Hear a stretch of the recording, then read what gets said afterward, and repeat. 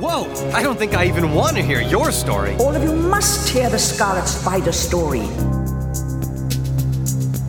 My name is Ben Reilly. I'm related to this reality's Peter Parker. How? I'm his clone. Or maybe he's my clone. We're not sure.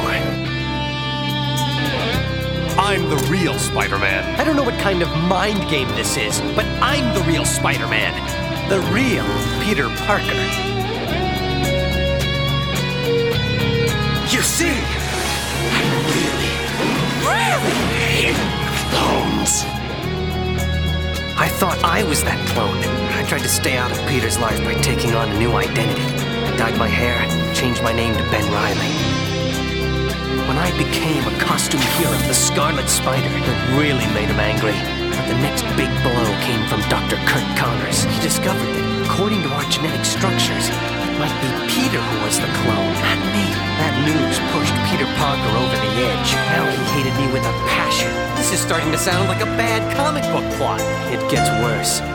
Why didn't you just tell me I was a clone? The cloning process has proven unstable. You're coming apart. Welcome back, Cloneheads. I'm Zach Joyner, your friendly neighborhood host of the Clone Saga Chronicles podcast and the webmaster of Spidey-Dude.com and Grand Poobah of the Spidey Dude Radio Network. This particular episode, we're going to be covering Carrion and the Carrion virus. That is the subject of this particular episode. We're going to start with Spectacular Spider-Man. I'm just going to breeze through a lot of this. I'm going to break it down by story arc. So we're going to start with Peter Parker's Spectacular Spider-Man number 25 through 31. We're going to talk about the Carrion character in that one. Then we're going to move on to Malcolm McBride. Malcolm McBride's first appearance was Spectacular Spider-Man number 149, and then he showed up in issues 162 and 163. He then also showed up in the Maximum Carnage event.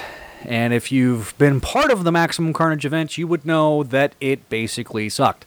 So I'm going to gloss over everything except for the fact that what he did in Maximum Carnage. So then we'll talk about the Shrieking story arc, and then I'll touch a little bit about what actually happened in Clone Saga and stuff like that.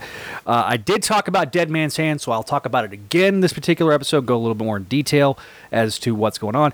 Talk a little bit about the sentient Carrion. So there's been 4 Carrion characters. There's the original Carrion. There's the second Carrion, which was Malcolm McBride. There was the third Carrion, which was the Carrion from Dead Man's Hand.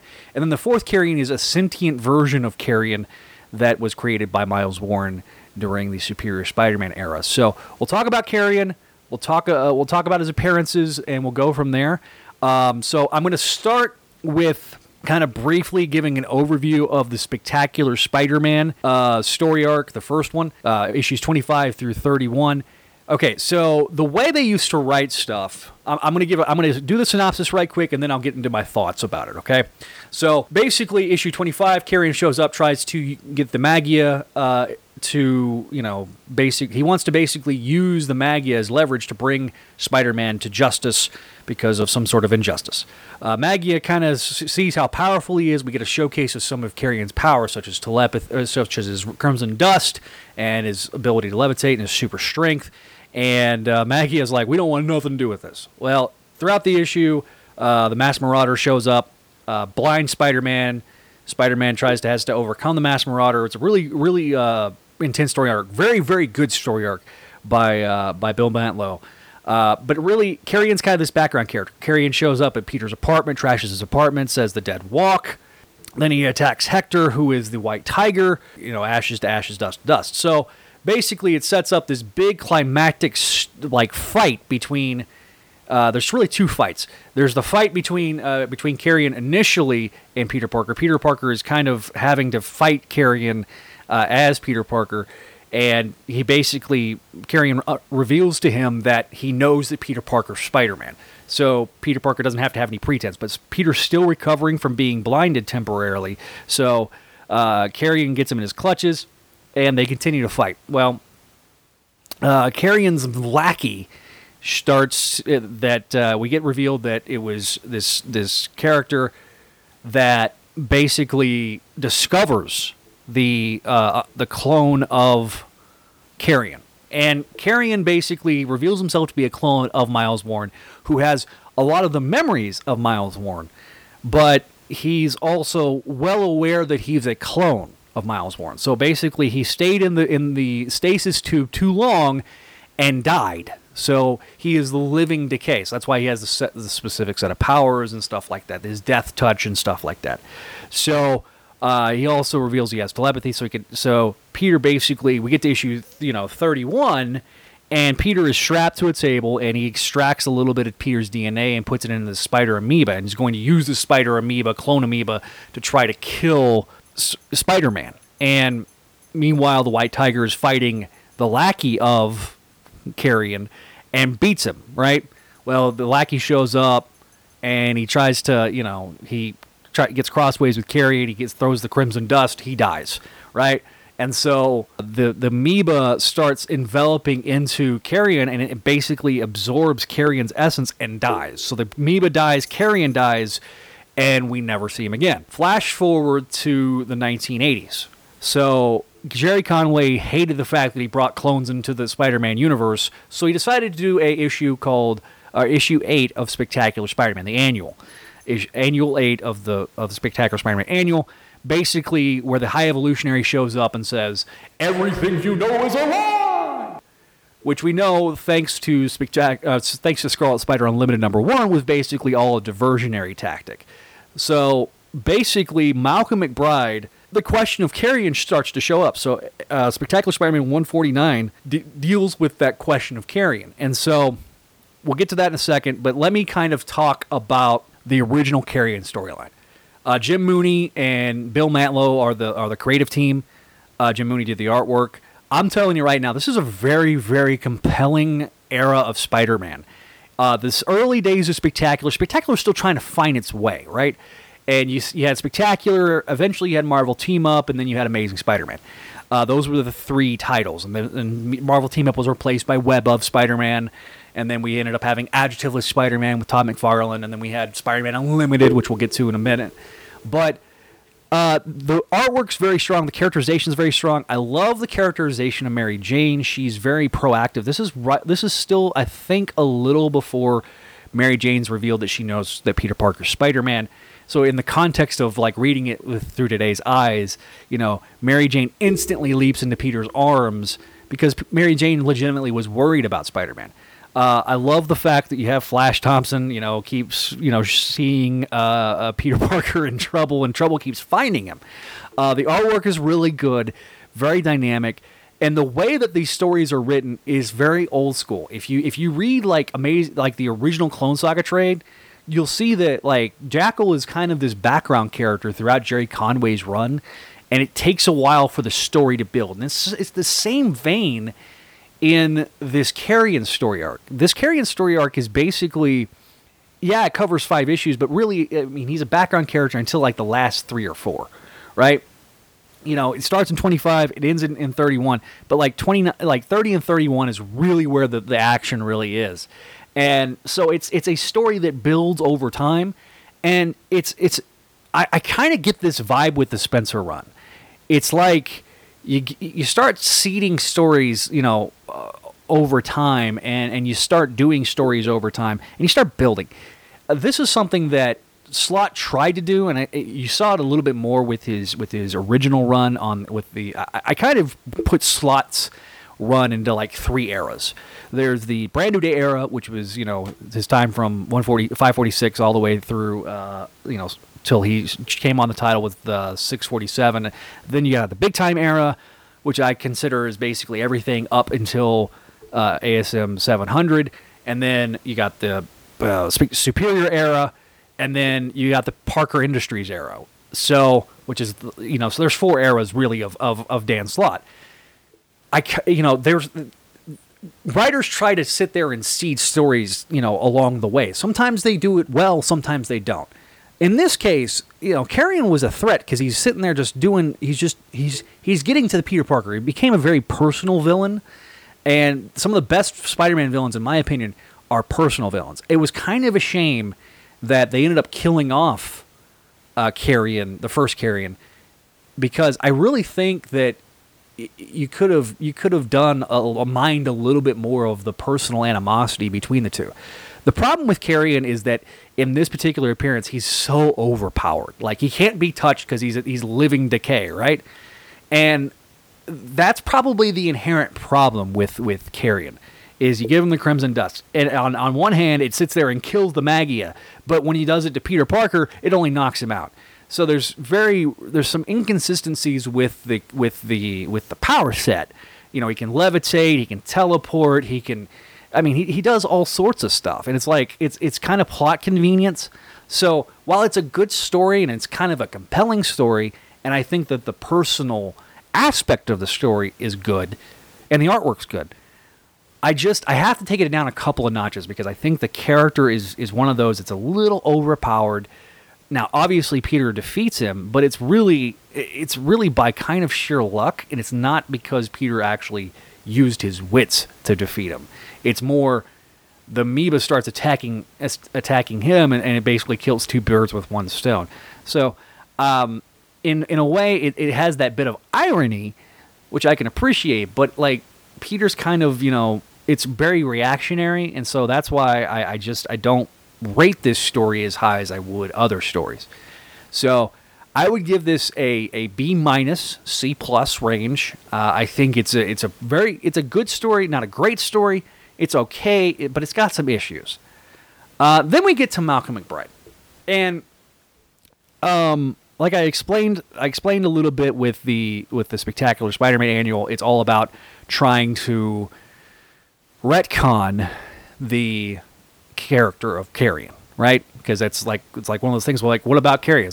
People were probably writing in saying, hey, I pulled out my Spectacular Spider-Man collection, and that contradicts what you wrote, what was written by the Matlow run. So Jerry Conway comes in, and at this time he was writing Web of Spider-Man and Spectacular Spider-Man. He was doing both titles concurrently, which was probably the strongest that Web of Spider-Man ever was, because you were able to kind of carry storylines over.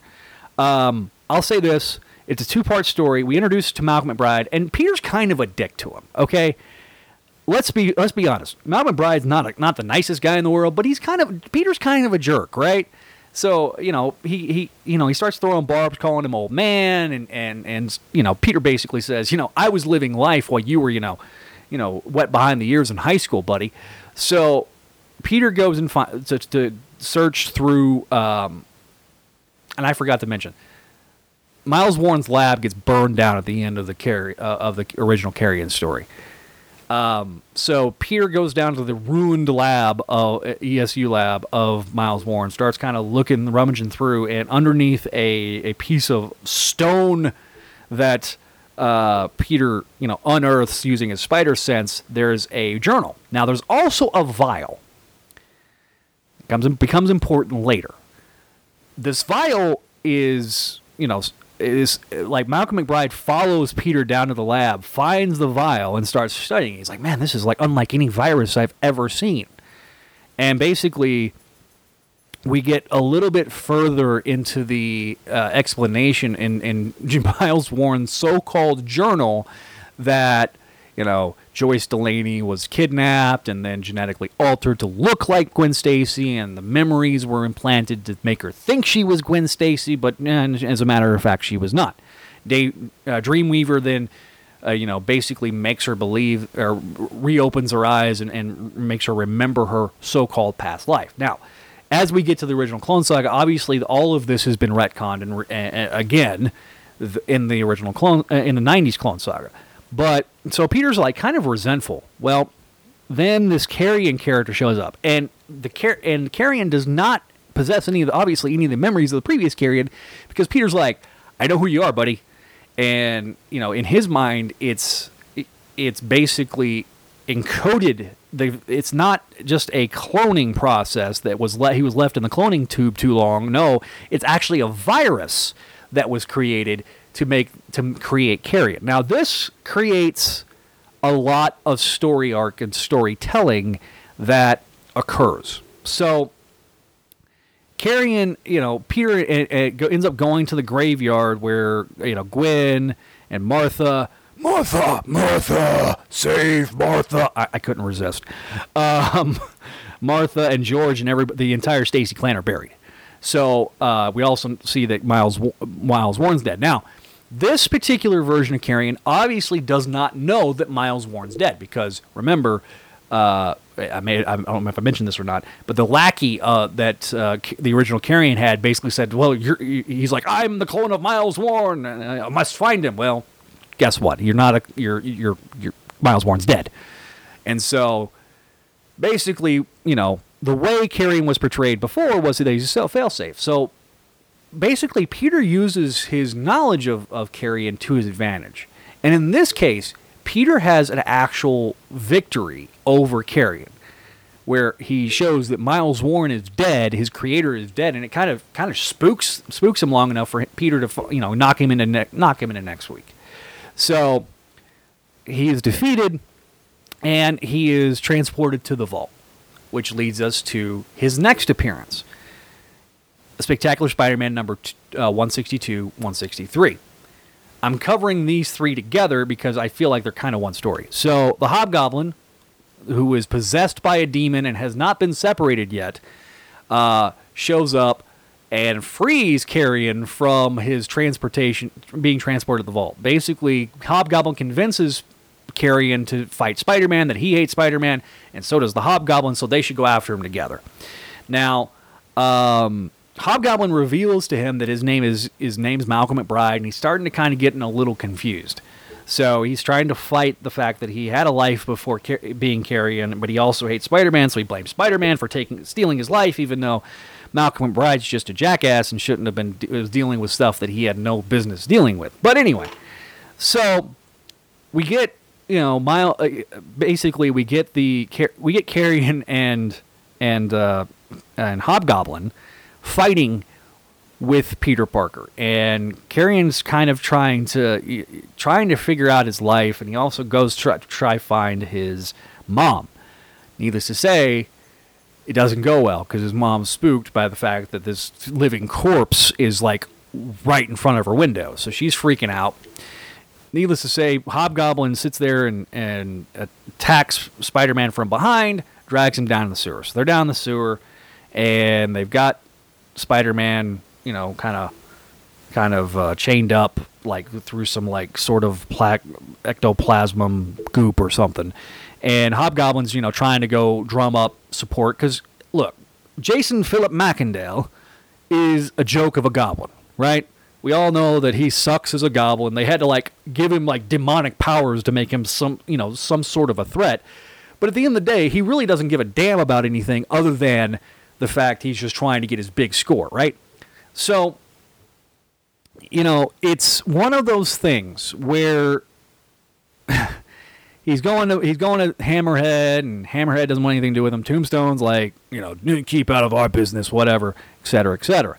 So, obviously, it doesn't go well, but they still have Spider-Man, right? So, like Hobgoblin's trying to leverage his way into the good graces of the underworld by taking out Spider-Man. So, basically, Mary Jane shows up, because Peter had been talking to Mary Jane about Malcolm McBride, kind of saying it's my fault, because everything's Peter Parker's fault, because it's all about guilt. And, Mary Jane shows up to Mrs. McBride's house and tries to convince him that, hey, this is really your son, and he's been taken over by this virus. So we then get this battle between Carrion and Hobgoblin and Spider-Man, and Carrion then goes to try to touch Mary Jane and Mrs. McBride, and Peter saves them, right? Well, Hobgoblin throws a bomb, but Carrion basically steps in front of it, and they both explode between that and a gas line, seemingly perishing at this point. Well, because they've perished, everybody assumes that this is the last we'll see of both the Hobgoblin and Malcolm McBride. Truth was, that was not the case. Howard Mackie would bring back the Hobgoblin, separate the two entities, so you had Demogoblin and Jason Philip McIndale Hobgoblin, and he's no longer a part of a demonic entity. So we wouldn't see Carrion again until Maximum Carnage. Now, his next appearance was Maximum Carnage number 201, but we'll get to that in a second. I'm going to talk about the Spectacular Spider-Man stories dealing with Jerry Conway. So Jerry Conway is a very competent writer. I enjoyed reading these issues. If you read these issues, there's little subplots, such as Nick Katzenberg taking pictures of Peter and Mary Jane in the skylight. Mary Jane's in her, in nothing but a shirt and some panties. And it's a very sweet little picture, but it also has the implication that, hey, your husband's Spider-Man, and I'm going to expose him because I'm a jerk, right? And has a great character moment with Mary Jane where she clocks him into next week, which is just awesome. You also get Mary Jane confronting Thomas Fireheart and saying, look, you owe my husband. You've tried to do all this. This is the time when Thomas Fireheart had bought the Bugle, trying to restore the reputation of Peter Parker through the Daily Bugle and Spider-Man's, because he feels like he has this oath that he owes to him. It's an interesting story arc, an interesting dynamic. Sal Buscema does the artwork for all three of these issues, and Sal Buscema is just phenomenal. One of the best Spider-Man artists of all time. We talked about him extensively here on Clone Saga Chronicles. We ended up talking about the end of his career on Clone Saga Chronicles. So it's one of those things where this is like not quite peak Buscema, like JMD Mateus, but this was like the run right before DeMatteis would take over Spider-Man. And I can see why Conway left Spider-Man after this for a long time, because he was writing 2 books. I mean, he was handling double duty. That can burn anybody out. But he did a lot of good work here. I get why he wanted to retcon the Carrion stuff and make it into a virus, but this creates a huge issue during the Clone Saga. Because suddenly now Jackal isn't just making clones, now he's making viruses. So this makes it like 10 times worse. This also inadvertently sets up the Maximum Clonage event, where they're trying to use the Carrion virus as a means to like disperse and kill everybody that's not a clone. It's kind of interesting. Obviously, I was forced to read Maximum Carnage again, and my eyes and nose and ears started to bleed, so we'll get into that. But I'll give my grade on this. Because of Sal Buscema's strong storytelling and artwork, I just like it better than Jim Mooney's. It's just a personal preference and a personal taste. Conway's sub-arcs were a little better, and I cared about them a little more because they involve characters I actually like, Thomas Fireheart and Mary Jane, as opposed to, like, I don't care about, the White Tiger, which was he was a big part of, like, the early days of Spectacular Spider-Man. So, needless to say, of this particular story, I give it a hard B-. I'm not going to get... I'm going to give it a B. Straight B. So it's really interesting that we get the original Carrion story issues 25 through 31, 149, 62, and 63. So that's basically all the appearances of Carrion up until Maximum Carnage. So what does he do in Maximum Carnage? Absolutely nothing. Okay? He makes an appearance in Spectacular 201, and which is part 5, and he's in... really through as a background character through Spectacular 203. So he wasn't in the first 5 parts is when he first makes the appearance. He doesn't do anything for 7. He didn't really join the team, so to speak, until part 7. So halfway through the story arc, we're halfway through the 2 or a month and a half in, and a 3-month-long story arc, and he shows up. Great art by Mark Bagley. Great art, it's great art by Mark Bagley. Okay art by Alex Savick. You could tell he was just not feeling this story arc when you look at his artwork. Tom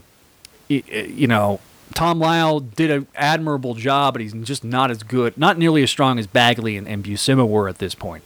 I would give basically he doesn't do much, so I give it a D. Basically, his big story arc is that he's trying to find a family, and they have this Manson family type dynamic with Carnage and Shriek. Now, the relationship between Carnage and Shriek would be important. But at the end of the story, they get zapped by a good bomb. Let me repeat that. They get zapped by a good bomb, quote unquote. That's literally taken from the book, right? Deathlock comes in and he has this big giant Kirby-esque machinery, and they zap him with goodness. Shriek is trying to find her redemption. Malcolm McBride, the carrion virus, this good bomb basically strips the virus out of him, and so that's what ends up happening. So basically, he joins the Carnage crazies, and by the end of it, he's no longer carrion. All right, so this leads us to our next appearance of Malcolm McBride. Malcolm McBride is a character that obviously is Carrion, the second Carrion, but this is a story that's written by J.M.D. Mateus, art by Mark Bagley. It is Shrieking Part 1 through 4, ASM 390 through 393. So that's 4 issues. All right, so going to be the same creative team throughout all of this, so I'm not going to mention it again. All right, so starts with Malcolm McBride. We're going to focus on the Malcolm McBride stuff, and I'll talk a little bit about like the Aunt May stuff as well. Malcolm McBride is at Ravencroft. He's having trouble sleeping. He keeps having the same nightmare that he sees all these corpses of people that he murdered as Carrion when he was on his madness spree with Maximum Carnage.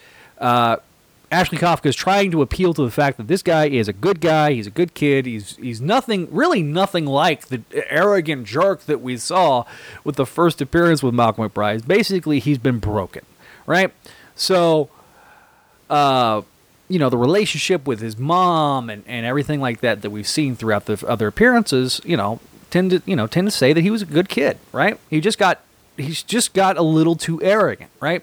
So, at one point, Kafka decides to show him Shriek, and when Shriek sees Malcolm McBride, she busts him out of Ravencroft Institute, and then she proceeds to kidnap him and like put freaking Kafka into the hospital. Well, basically, she goes home, quote unquote, and then attacks her mother and father.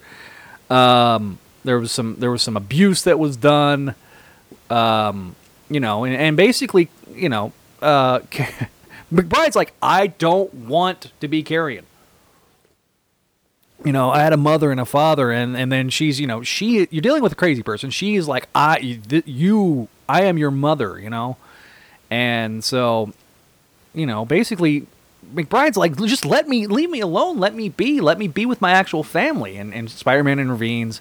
They start to fight, and basically, she starts to draw from his subconscious the Carrion part of him, and then Carrion shows up and starts to attack, and then the end of of issue 391 is Aunt May having the stroke, right? Which leads to the Clone Saga, obviously.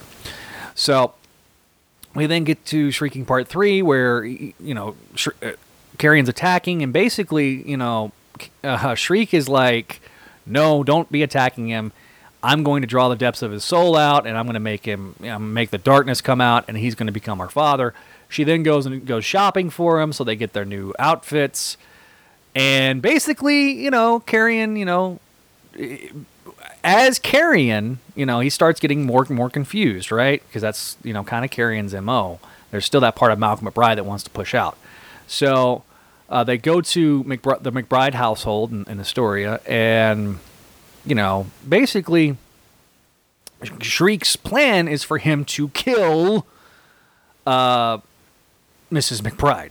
And the issue ends. At one point, Peter decides to go into his cocoon and become I Am the Spider. And so basically, he then shows up at the end of that issue 392. We go to 393, which is the finale of Shrieking, and we get a little brief glimpse of a person that may we'll say who it is. It's Ben Reilly showing up at Gwen's grave, leaving a rose. So basically, Shriek mistakens Peter's appearance for love, and they begin to fight. And so Malcolm is really torn between the two, between his actual mother and the Shriek and the Carrion's so-called mother. And Peter beats the living crap out of freaking Carrion, right?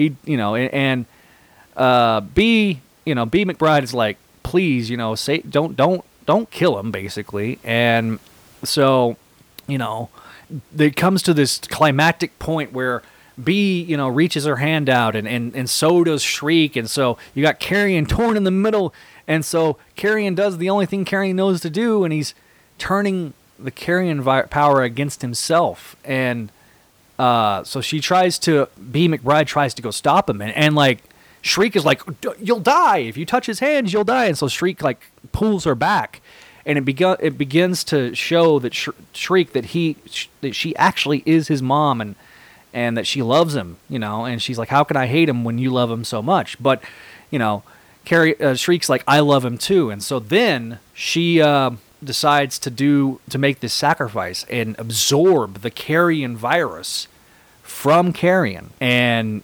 basically takes away the virus from Malcolm McBride and cures Malcolm McBride. In doing so, it nearly kills her, right? So Peter then takes her to the hospital.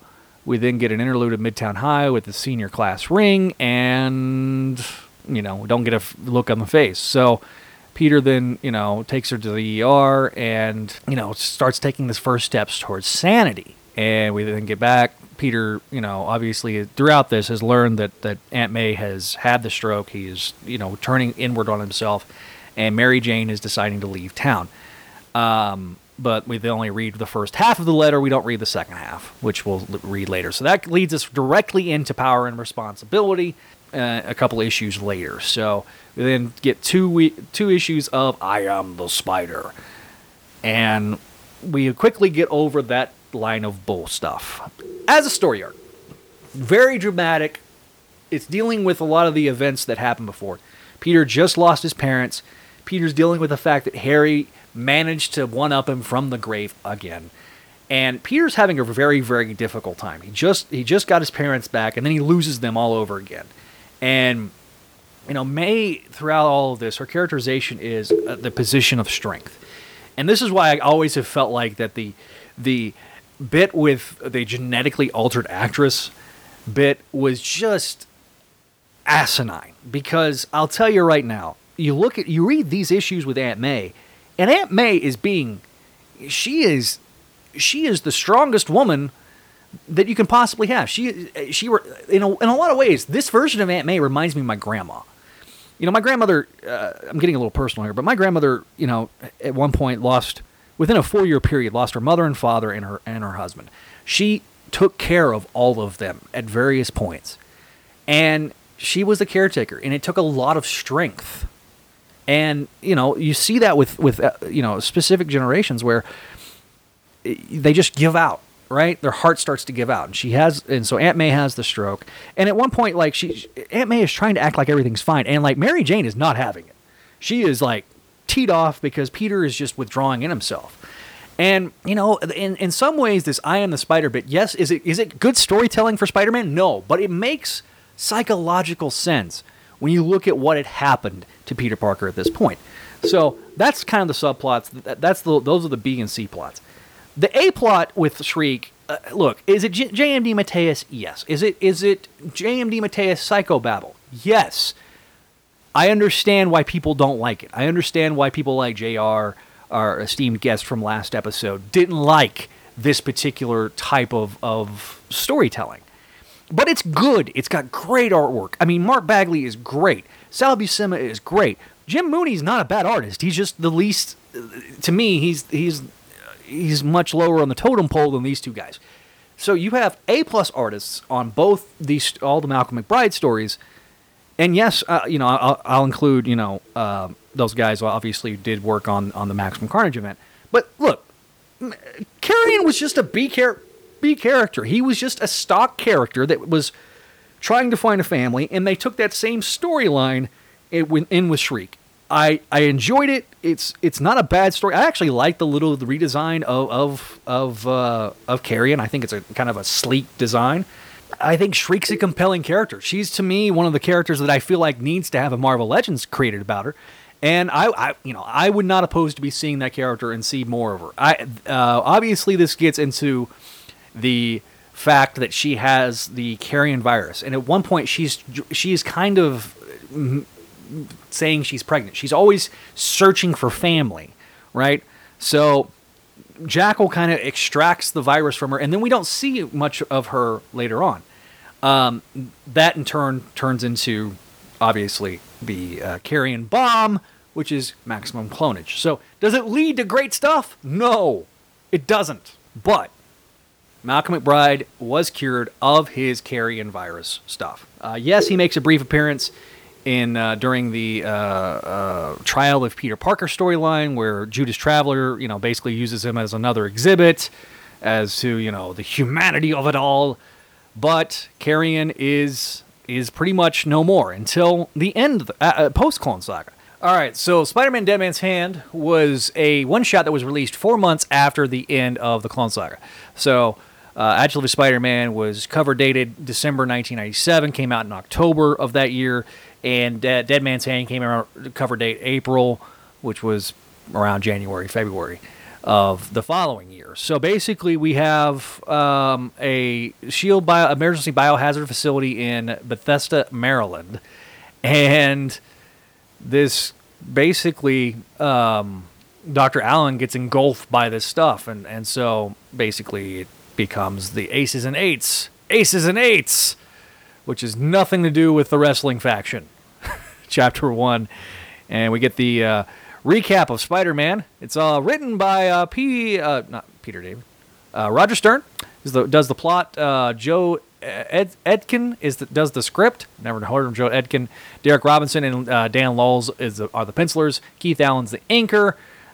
And Glenn Greenberg was the assistant editor. Tom Brevoort was the editor, so that's a good friend of ours. So Dead Man's Hand is a one-shot that obviously came out. And basically it's, Peter's kind of going through his to be or not to be with the rather skintastic bit with Mary Jane putting a towel on as she's coming out of the shower, which I'll never complain about. Anyway, Peter then changes into Spider-Man. He starts hearing something about carrion, and leads to, it's all broken up in chapters. So chapter 1's Aces and Eights, chapter 2 is Zombies on Broadway, and so this version of carrion basically starts fighting, and there's like these two caption boxes where, basically he's got these zombies under control, got these people zombified, which is a new trick. And, you got this, this other caption box. It's like a different font and everything like that. And it's like, it's the voice in his head. So then he teleports away. The zombies are still going after it, and he kind of contains the zombies, and Spider-Man like swings through. Cavalry's arrived, and they've dropped some gas grenades, and so Peter then, jumps up into the SHIELD helicopter when he meets up with Dum Dum Dugan. And, Dum Dum's like, I really shouldn't be talking to you about this, given you don't have a security clearance, but you're the only person that's faced all three carrions. You might be able to help us. So the zombie plague is something that's new. It appears to be fatal, but it's like one of those things. So, basically, Peter's like, why was he studying freaking the Jackal's corpse? Because remember, the Jackal was killed at the end of Maximum Clonage. The only conclusive clue was something about Aces and Eights, and all of a sudden, the terrible Tinkerer shows up. And so he then, asks what his stake is, and apparently Tinkerer's son was involved. And then we go to Wundagore Mountain, because anytime you want to have a great Spider-Man story, we go to Wundagore Mountain, right? So the High Evolutionary shows up and basically says, he's basically kind of calling the High Evolutionary out. He's like, dude, you are partially responsible for this. Like, seriously. And, like, freaking High Evolutionary's like, be gone. I don't have time for this. I'm too busy becoming a bad C-list villain. So he teleports him back to MJ's apartment. We get Warren's other notes, and lo and behold, he goes back through the teleportation device that the Tinkerers come up with, and basically gives him Jackal's notes, says, take it to SHIELD, go from there. So then we get the zombie plague at, the Empire State Building, and at one point he does the whole find me if you can. No, you must kill Spider-Man. You must avenge the death of Gwen Stacy. This is my... So basically, this is more in the vein of the original Carrion. And at one point... basically, Miles Warren shows up in the guise of Dr. Allen. So basically, Carrion / Miles Warren says, "You see, the first Carrion you face was a clone of me, created to become a living corpse and incubate for 5 years, so that its cells would carry within them virus I intended to use to destroy mankind. But that clone was released too soon, and you destroyed it just as you destroyed Twin Stacy. Now it's my turn to kill you." So he webs up his hands, and so fighting and all this stuff, and the two keep fighting. At one point, Peter hits him so hard he knocks a tooth out, and takes Dr. Allen to S.H.I.E.L.D. S.H.I.E.L.D. puts him in a biohazard container, and Dr. Wyndham shows up from the Center for Disease Control. Aces and eights. The cards that Wild Bill Hickok was holding when he was shot in the back. The dead man's hand.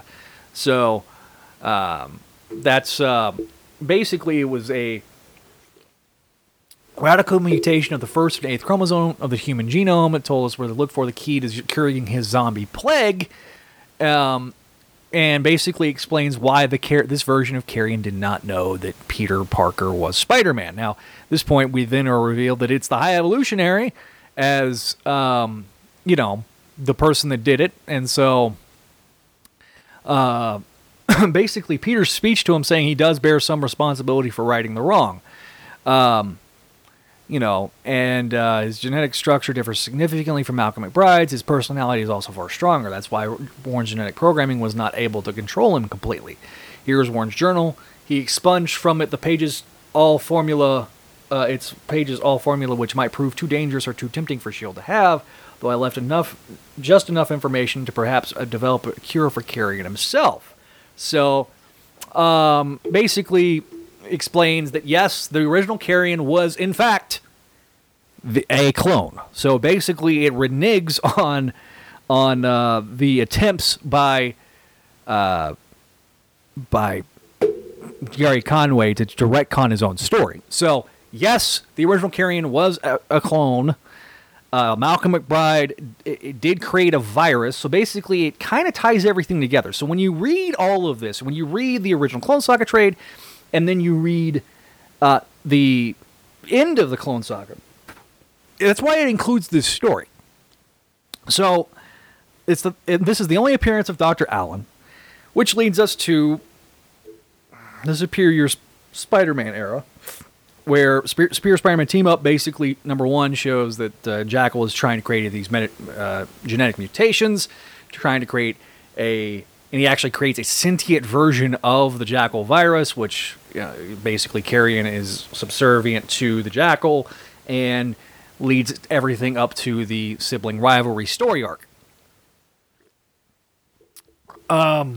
Not much to say about that particular character, but I just wanted to mention him here. So, Dead Man's Hand. What's my thoughts on it? I don't remember what I gave the grade on before, so I'm just kind of judging it off this. I love Derek Robinson's art. Derek Robinson is probably one of my favorite unsung artists of Spider-Man that I've seen. This was his first time drawing the original costume that wasn't like a flashback, and I really, really enjoyed it. Look, pretty much anything Roger Stern writes is going to be incredibly competent, and it's really just a good, solid story. And it actually is my favorite High Evolutionary appearance, interestingly enough.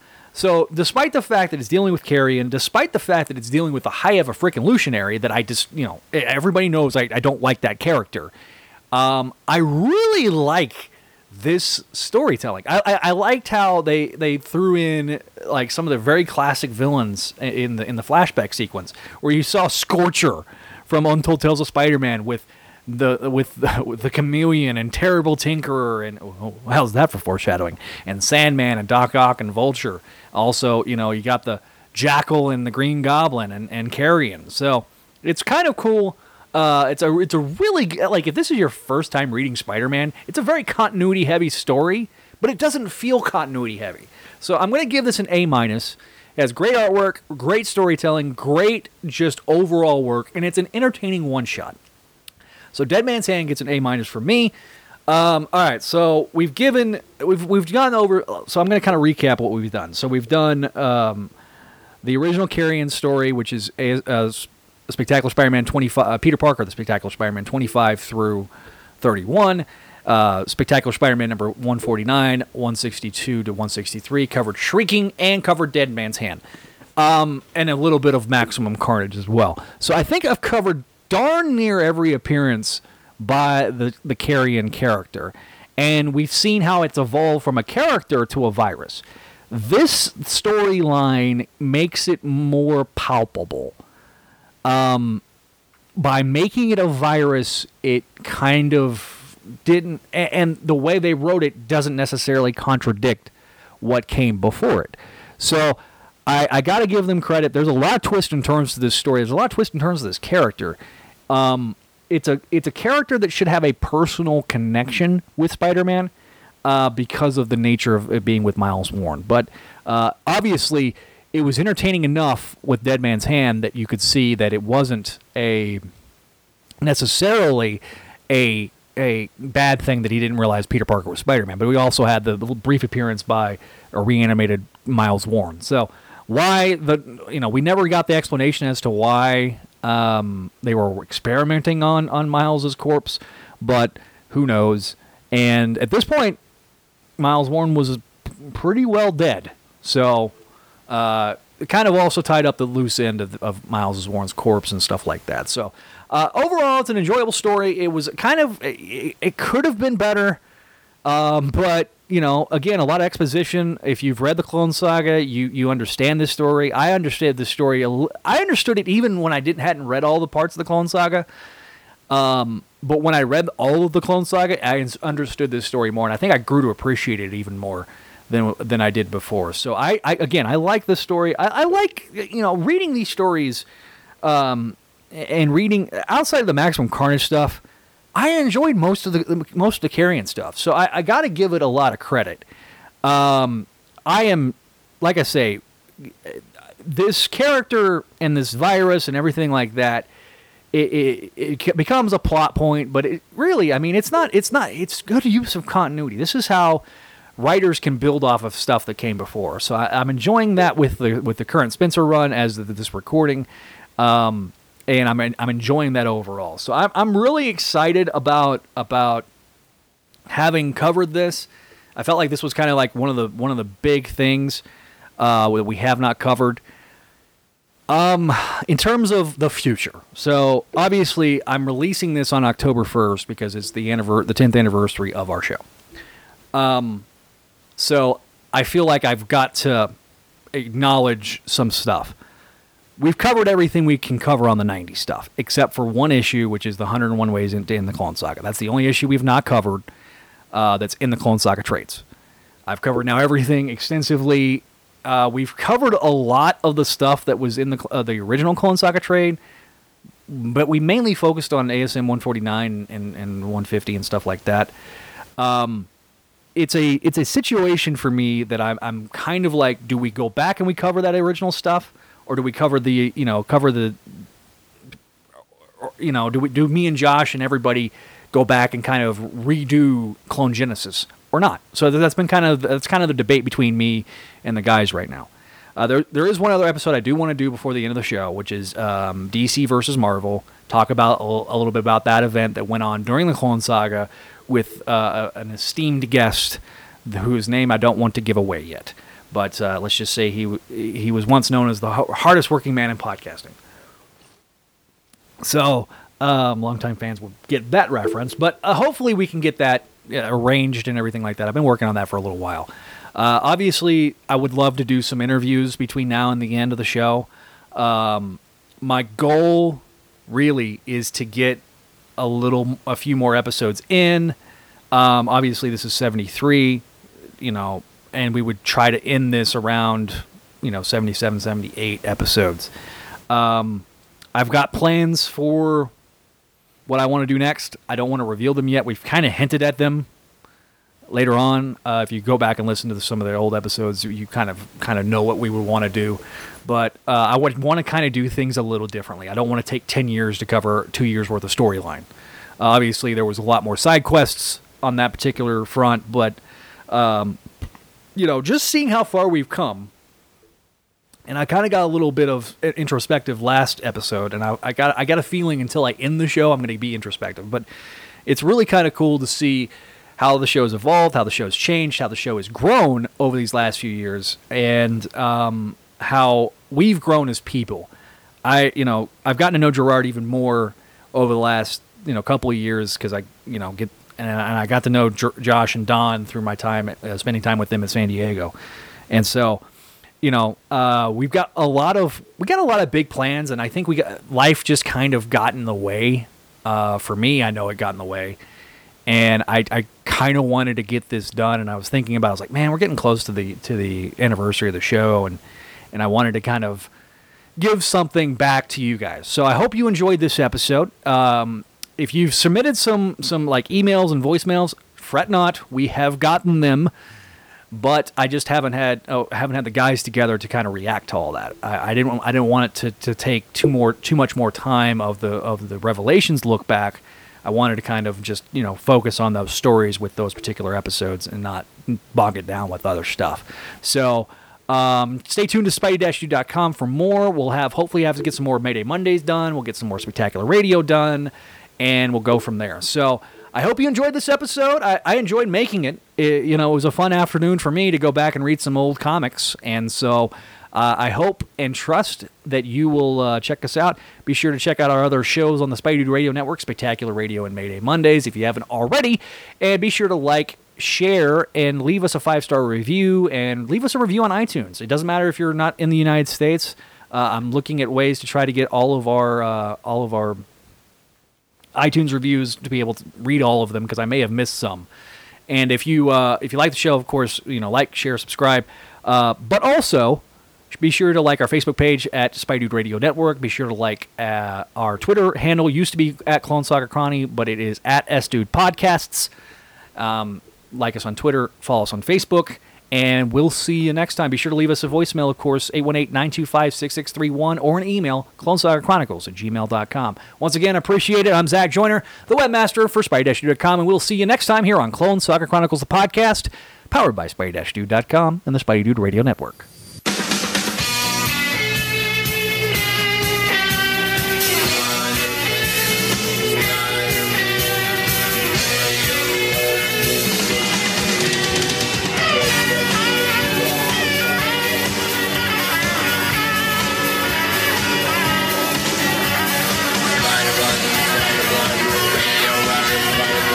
Spider-Blood,